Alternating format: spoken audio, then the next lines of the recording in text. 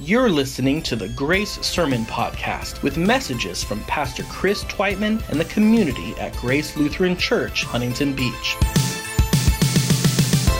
We're a family church that exists to engage life together and impact our neighborhoods as disciples of Jesus. If you'd like more information about our church, please visit us online at gracehb.org.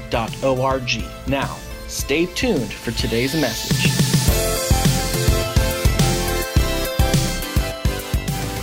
Past Thursday, as Americans, we celebrated Independence Day.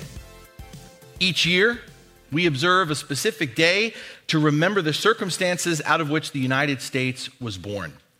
More than just some time off, July 4th is designated as a space for us to reflect upon our freedom as a nation, where we've come from, and why we have the freedoms that we do. And God's creation and mandate of the Sabbath derives from similar expectations and desires. A regular, intentional day of rest is so important to the Lord's purpose for us, He has it every week, not just once a year. And so far, when we've been in this series, we've learned this rhythm of the Sabbath of resting one day in every seven was instituted as a part of creation itself. It serves, if you will, as God's metronome, marking time for how we were designed not just to function, but to flourish. And through the story of the nation of Israel, we discovered the Sabbath is humanity's weekly Independence Day. Not just a rhythm, but a rule of life. The Sabbath liberates us from our enslavement to any and all rhythms of life that run counter to God's. Contrary to how the world tries to operate, we do not have to work in order to earn or deserve rest. Rest is not a reward.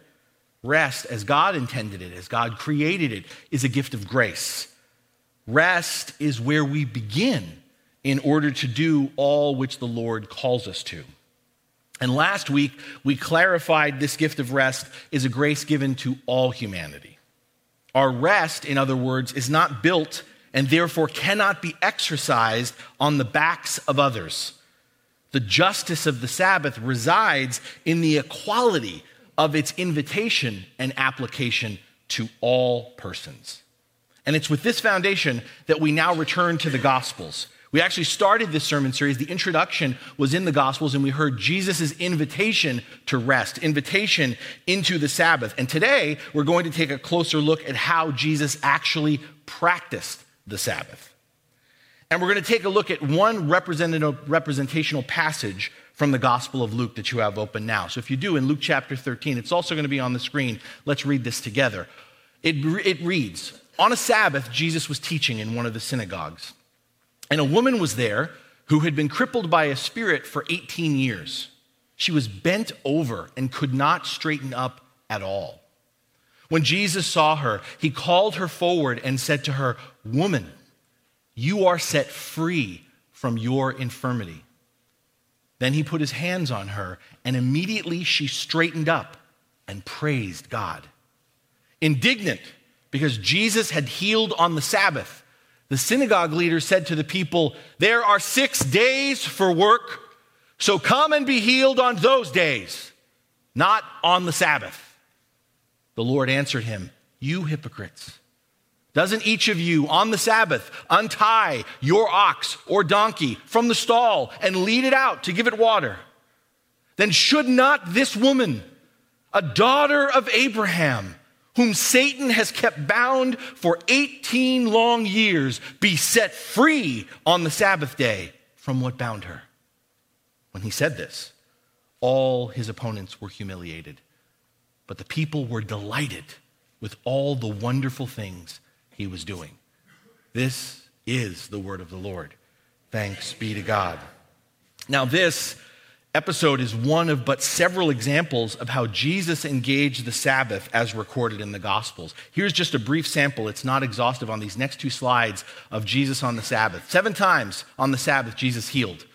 The passage we just looked at, a crippled woman healing a man with dropsy, driving out an evil spirit, healing Simon Peter's mother-in-law, and we go on, healing a man with a withered hand, healing another crippled man. Man was paralyzed for many, many years, and healing a man born blind. 7 times on the Sabbath, Jesus healed. So one of the things we learn from accounts like these is presumably the Sabbath was Jesus' favorite day.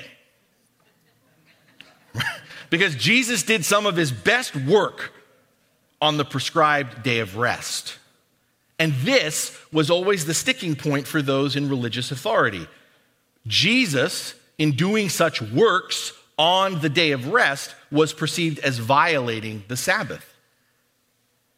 And because Jesus often gets into trouble for breaking the Sabbath in the Gospels, some Christians have come to believe Jesus abolished the law of the Sabbath.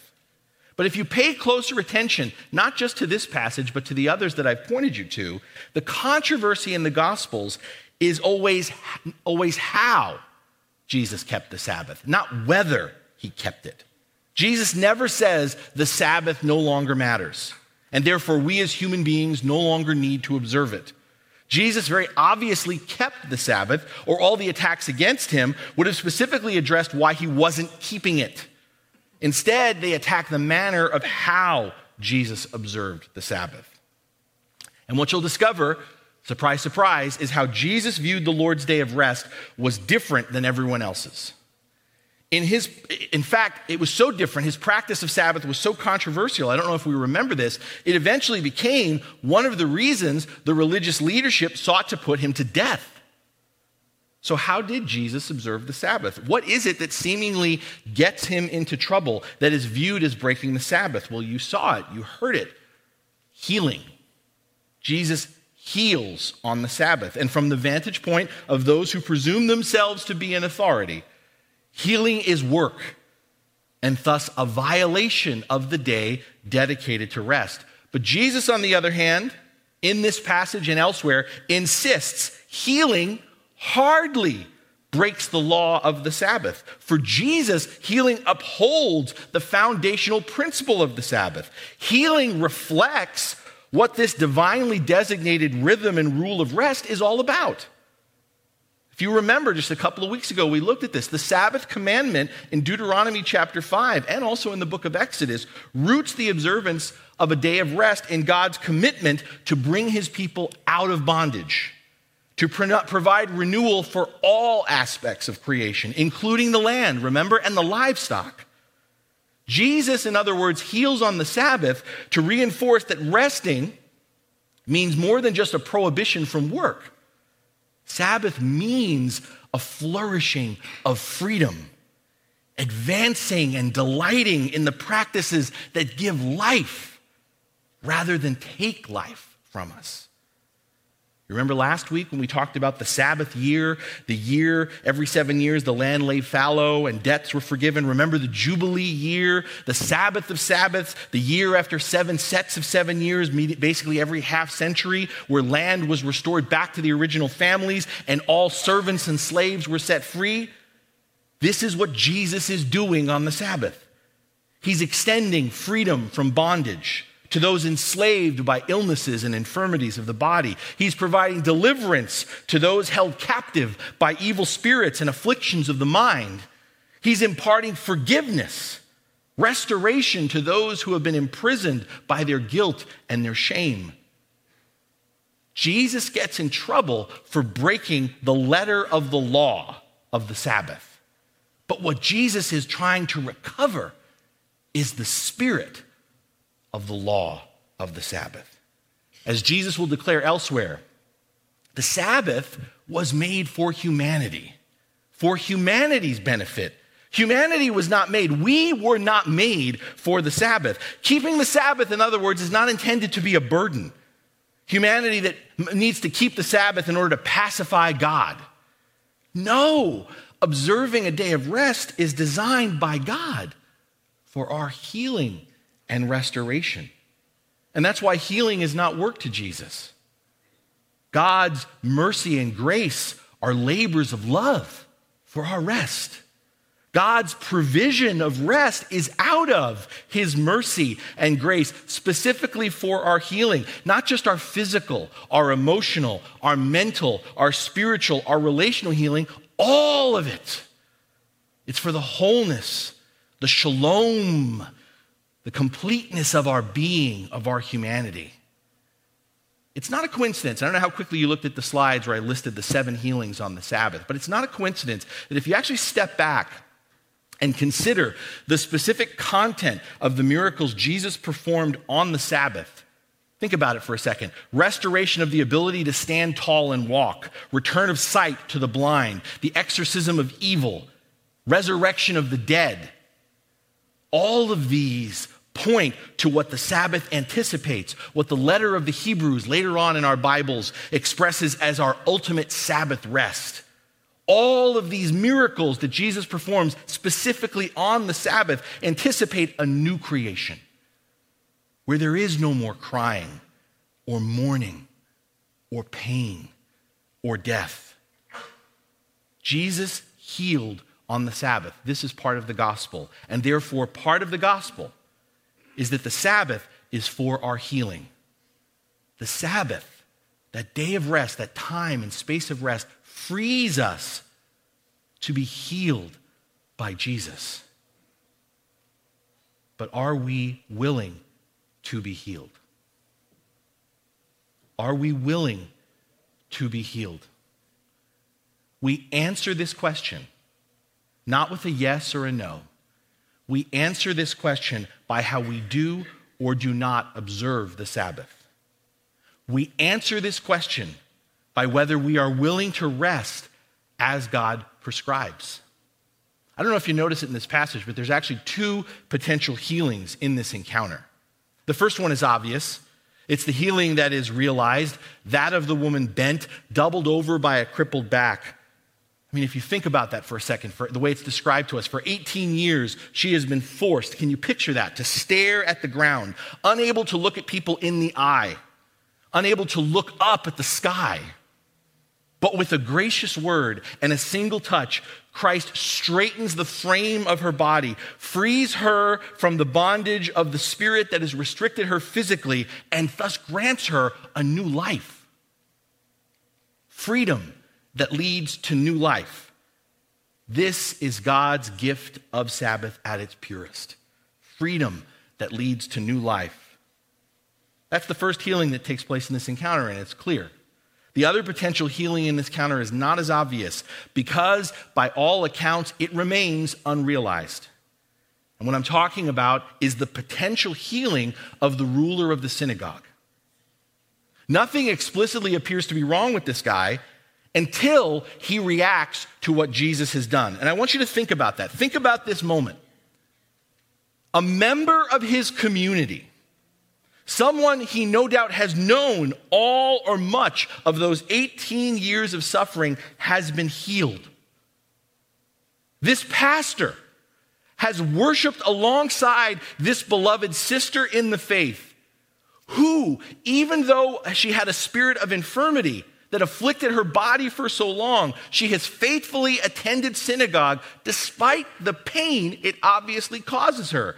And when her freedom in body is able to, through the touch of Jesus, when her freedom of her body is able to match the freedom of her spirit, all this religious leader can do is be unlovingly indignant. Rather than praise the Lord, all he can offer is a rebuke. Next time, people, if you're looking for a healing, come back between Sunday and Friday afternoon. We're supposed to be closed on the Sabbath. This pastor is enslaved in spirit. Jesus seeks to offer him a glimpse of the real point, the true meaning of God's gift of rest, but he is imprisoned by his own interpretation of how Sabbath ought to be observed. And I would argue his bondage is worse than this woman's. And he's not the only one, if you know your Gospels. He is not the only one enslaved to this kind of mindset and hardness of heart. By the time of Jesus, the Sabbath, rather than being exercised as a gift from God, had been reduced by the religious leadership into a complicated set of additional human, not divine, human rules and regulations.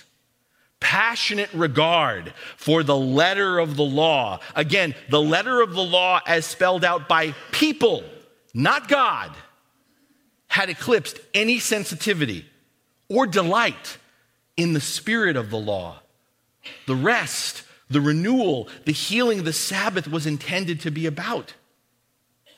God's gift of the Sabbath had been turned into more of a rope around the neck of humanity than a hand untying the rope. The fundamental problem of the religious leadership was not their zeal.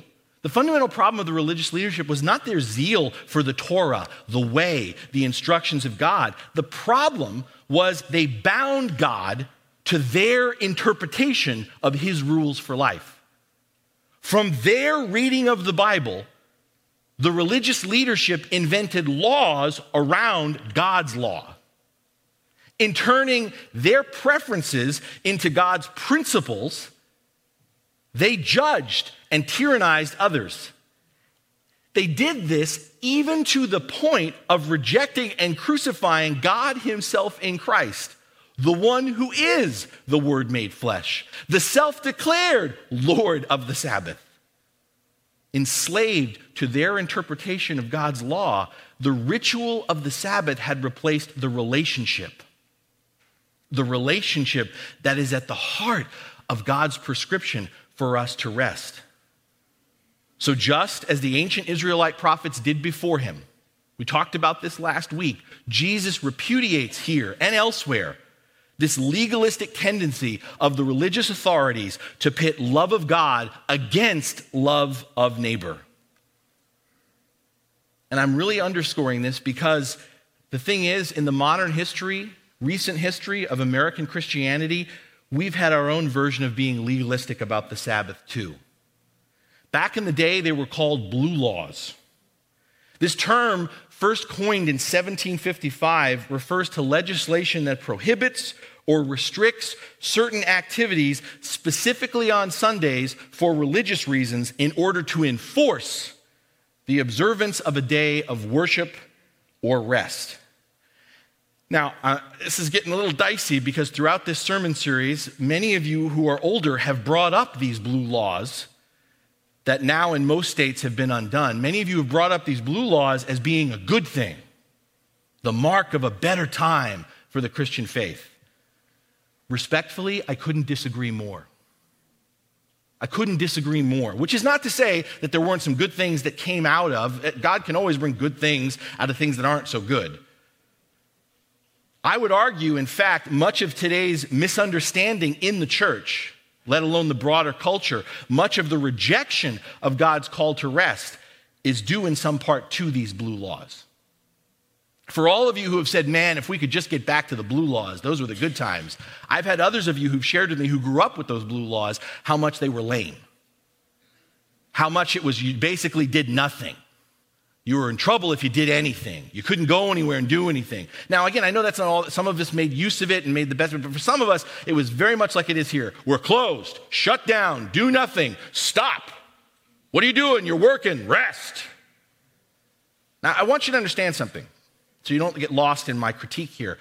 Do not get me wrong. I firmly believe, I'm preaching a sermon series here. I firmly believe every person in this country, let alone this world, would be more richly blessed, would flourish if they faithfully observed God's rhythm and rule of rest. But the thing is, I advocate converting people to the practice of the Sabbath rather than fining or arresting them for refusing to rest. And that's what was happening back in the day. You could get fined or arrested if you weren't resting according to the legal code. Why am I pushing back on this? Because, guys, this is an example of what we're seeing here in this encounter with Jesus. Our Creator, in the midst of his design and instructions for us on how to live together as he intended, our Creator, in the midst of all that, has given us moral agency. For reasons that I don't confess to fully understand, our God has given us the ability to choose whether or not to follow his way of life. And for us to violate the moral agency of others to choose to follow the law is to add to the letter of the law while sacrificing the spirit of the law. It is to elevate ritual for God over and against a relationship with the Lord. And that, if you talk to many, many people, that's what they think the Sabbath is about. They think it's about a ritual. They don't associate it with a relationship. They see it as a burden. They see it as something that's imposed upon them rather than something they're invited into. Here's what I want to propose. The best way to encourage others to follow Jesus and enter his invitation to rest is for us, individually, together, to choose to observe the Sabbath. That's the best way to encourage people to enter into this rest that God's provided. It's not to coerce, guilt, shame, or judge others for not doing so. We need to witness to people through our own willingness to rest and abide in Christ. The best witness of the wisdom and power of the Sabbath, of abiding in the presence and grace of the Lord, is to reflect and to share the joy and strength we receive from resting in Christ, not from passing a law. What you're hearing here is sometimes our interpretation of the Bible gets in the way of our relationship with Jesus. Sometimes our interpretation of the Bible gets in the way of our relationship with Jesus, specifically through how we treat others. The Apostle Peter, in his own words, expresses something Jesus, or it's actually the Apostle John, often expresses in words something Jesus often repeated both in words and action. If we claim to love God but hate our brother or sister, we are liars. Where, therefore, is our interpretation of God's word, of what we believe God should be saying, of what we believe how God should be acting? Where is that attempting to bind the Lord to rules we've created based on our presumption and preferences rather than the leading of the Holy Spirit? And I'll give you one more quick example because I can't resist, though I'll probably regret doing this. Because it's very easy to do, to let our preferences and presumptions try to put God in a box. Last week in preaching on Sabbath justice, Pastor John, right up here, said rightly what many of you were thinking. There goes liberal Pastor Chris again. And some of you, in commenting on the sermon, said, I always knew you were a liberal. Did you? Do you? Do you know how I'm politically registered? Really? And others of you who wanted to push back on specific things in the sermon, something very interesting that I might note. For every conversation I had, not one person referred to anything Jesus said or did or quoted a Bible verse. People quoted me party platforms. Not kidding. And that's what that tells me. And I've said this to you before, and I will continue to say it until the Lord takes my last breath. What this tells me is how easy it is for us to have our preferences and our positions, our presumptions, and impose that on Christ and on what God's word says. Politics are informing our reading of God's word, and it's supposed to be the other way. God's word is supposed to inform our politics. When you assume, based upon what I've said, that I'm a liberal, you're not listening to what the word of God is saying. You're going, oh, that's liberal, or that's conservative, whatever. If you're coming and saying, I'm coming and looking to see, this is what I believe politically, and I'm looking for the word of God to agree with this, then you're bringing your presumptions and principles onto the word of God. And it's going to skew your understanding of God's word. I'm not going to tell you my political affiliation. I don't believe that's important. I don't believe that's, because this room is divided, and therefore you don't need to know. But it's not what you think. I guarantee you. It's not. Because here's where I start. I start with, what does Jesus say? What does Jesus do? And then out of that, then I go and say, okay, what is the Democratic or the Republican Party saying? Because if I start there, here's a little secret. They're both flawed. They're both wrong. They both don't have it 100% right. But if I start with, and so many of you have said, hey, I'm Republican, and so therefore I'm just go with the Republican ticket. Really? I'm Democrat. I just always go with the Democrat. Really? So they're never wrong? Doesn't matter. I'm a Republican, so I vote Republican. Man, I wish we had this kind of consistency with following Jesus. I follow Jesus. So whatever Jesus says, that's what I do. The reality is, we have to start with the Word of God. We have to start with what Jesus says and then evaluate what our political affiliation, either one, none, how that resonates. And all of a sudden, you're going to hear it differently. You're going to see it differently. Guys, One of the things that's so important about the Sabbath I'm trying to draw out to you is the Lord calls us to rest in order to abide in him, in order to allow ourselves to be reoriented in our understanding of his word and his will. It's allowing us to be restored to our identity and our purpose and our destiny, because 6 days a week, we have all kinds of other filters through which we read life, read ourselves, read each other. And the seventh day, the Sabbath day, that time and that space, it's not just about the day, it's about that space, that time. It's about God reorienting us to remembering that he is our center, to remembering that how we perceive ourselves, how we perceive each other, how we perceive this world comes out of our identity in him, comes out of our understanding of his love and grace. It comes not out of the agendas we create. It comes not out of the boxes that we try to put God into. Because here's the thing, God doesn't fit into a box. Whenever we try to bind God to our own rules, just like this ruler of the synagogue here, whenever we try to bind God to our own rules, it is we and not the Lord who ends up being boxed in by them. Keeping the Sabbath is about letting God heal us. And sometimes that means setting us free from our own presumptions, setting us free from our own preferences, setting us free from our skewed interpretation of what his word says. The Lord could care less about the ritual of going through the motions of Sabbath. We've seen this already in Scripture. What God desires is the intimacy, the relational growth and maturity between us and him and us and each other that comes from stopping and resting, listening, and relying not on ourselves, but on him. Relying on the voice and instruction of the Holy Spirit. Many of you have asked that the next sermon series down the road would be on the Holy Spirit, because many of us are saying we really struggle with the Holy Spirit, to understand the person of the Holy Spirit, to hear the Holy Spirit, to know how we can, the Holy Spirit speaking. And I'm seriously praying about that for our future in terms of Sundays. But let me just give you this little nugget. Part of the reason why we are not comfortable, we are not familiar with the Holy Spirit is because, guys, we have this constant dialogue in our lives of doing, of laboring, and it crowds out the Holy Spirit. When you are going, when your mind can't settle down, when you can't shut up. And I'm not just talking about talking out loud, that inner dialogue in your head. You are deafening yourself to the reality of God's presence. Of course you can't hear the Holy Spirit. You can barely hear yourself think.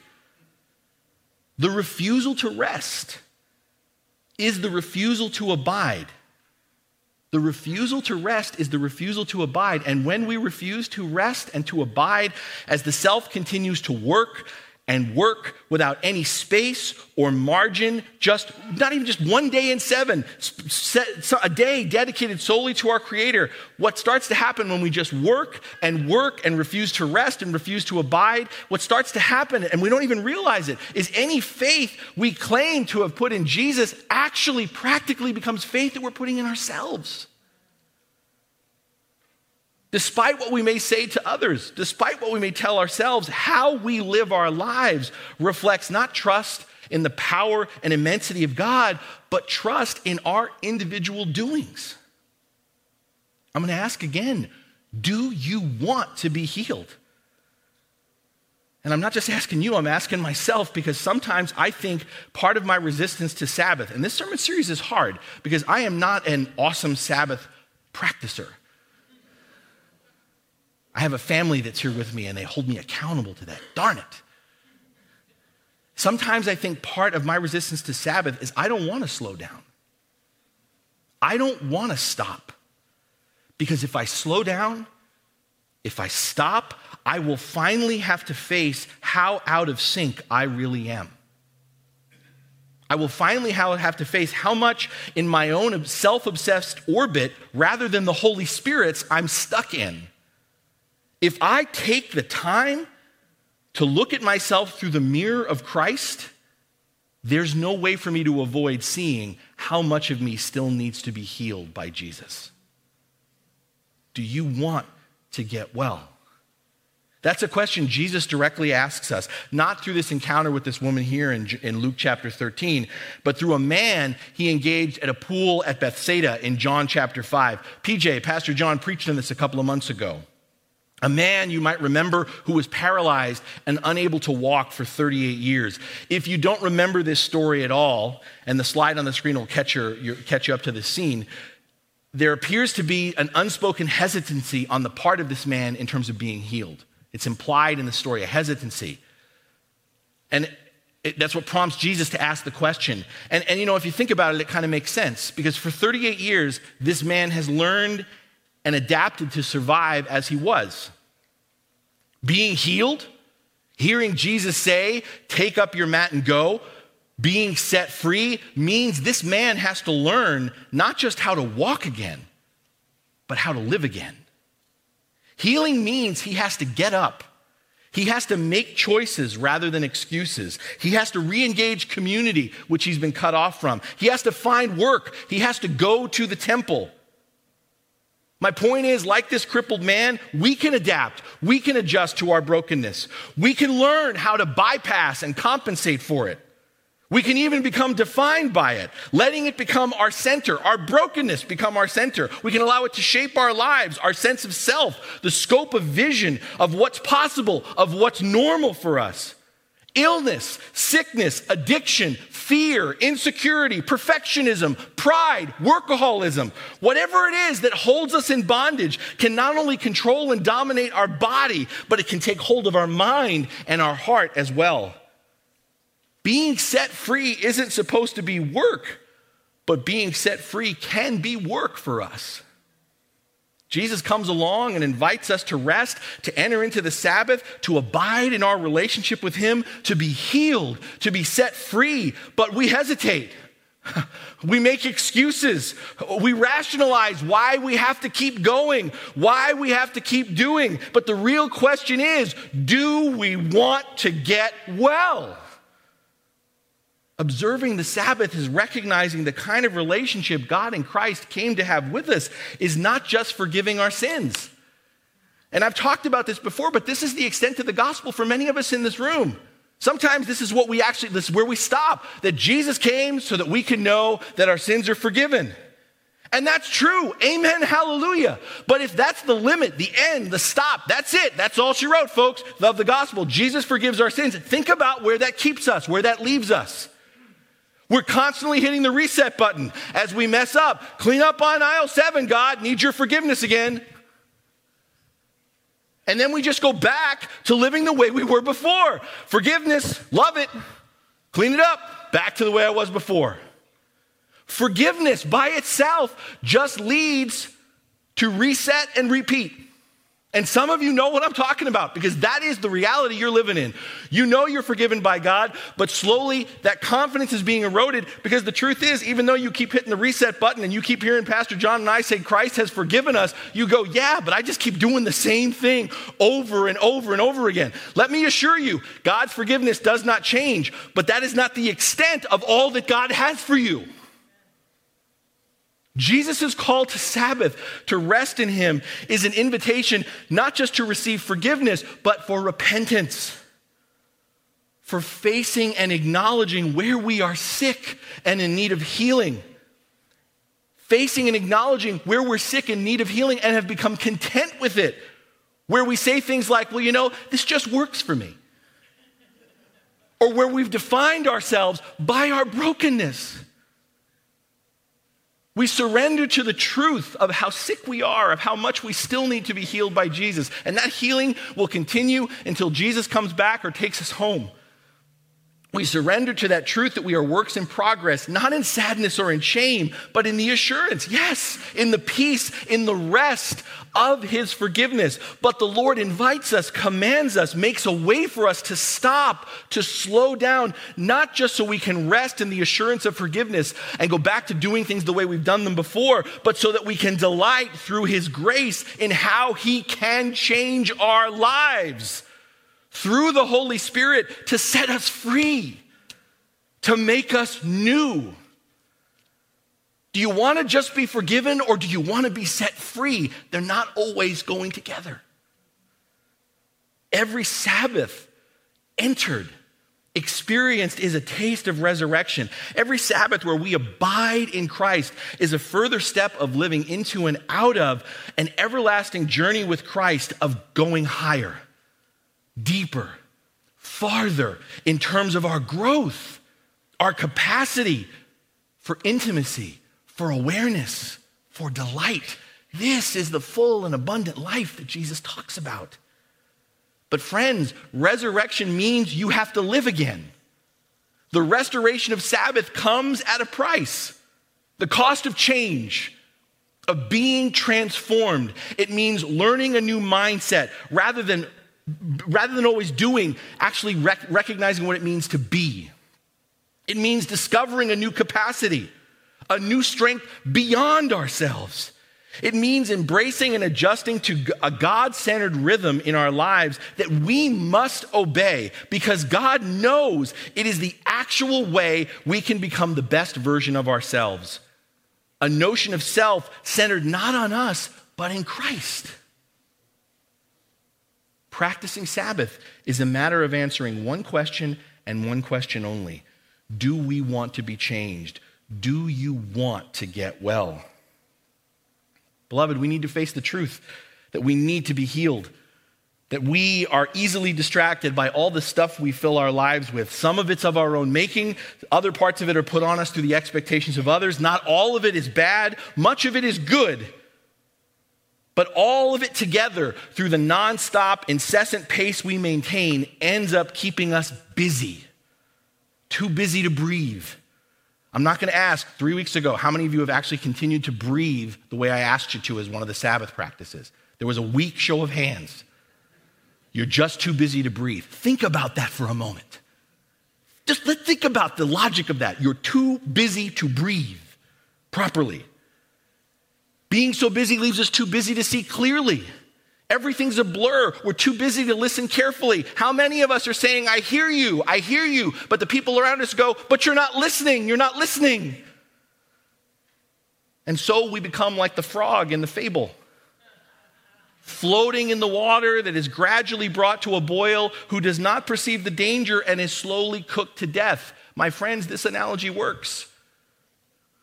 You don't rest. You don't abide. You're boiling. You're kicking back. This is the life. I love a good soak. Until you're dead. Until you're done. We need to take a break before we break. Because it's in the break, it's in the resting that God gives us eyes to see and we gain perspective. But in order to see what we need to see, we need to be really intentional about following the prescription our Lord and Savior gives us to rest in Him. And again, to clarify for those of you who keep bringing this up, the spirit of the Sabbath isn't about needing to stop moving altogether. It's a matter of moving in different, more meaningful ways. It's about purposefully entering into dedicated time and space the Lord has created for us. Entering into this space on the Lord's terms, not ours. Entering this rest not based on our convenience, but recognizing our need to get well, to be healed. And so when we take a break, as we rest, we bring God our whole selves, believing that He meets us where we are. And we acknowledge our broken humanity and all of its aches. And we encounter the God in Christ who not only meets us where we are, but won't leave us where we are. Sabbath rest not only offers us the opportunity to delight in the goodness of God, but it allows us to be healed, to be set free by the wisdom and grace of God at work in us. So here's what I want to invite you to do this week. I've invited you in terms of breathing properly. I've invited you to find 4 hours, let alone a day, just 4 hours with something you delight in. And I am still amazed at the number of people who come up to me perplexed and going, I don't know what I delight in. I don't even know what to do with that. I talked last week about this understanding of how we engage Sabbath with others. And here's what I'm asking you to do today. For 30 minutes, that's less time than this sermon.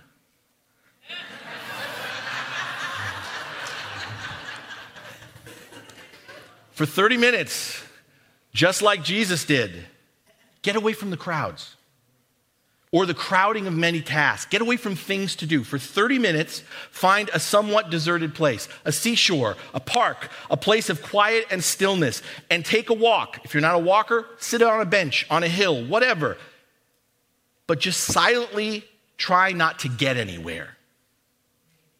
Don't hurry. Follow your own rhythm and curiosity. Linger to notice what draws you in. Notice what happens to your body, your mind, your sense of time. Listen for the still small voice of the Holy Spirit and get some divine perspective.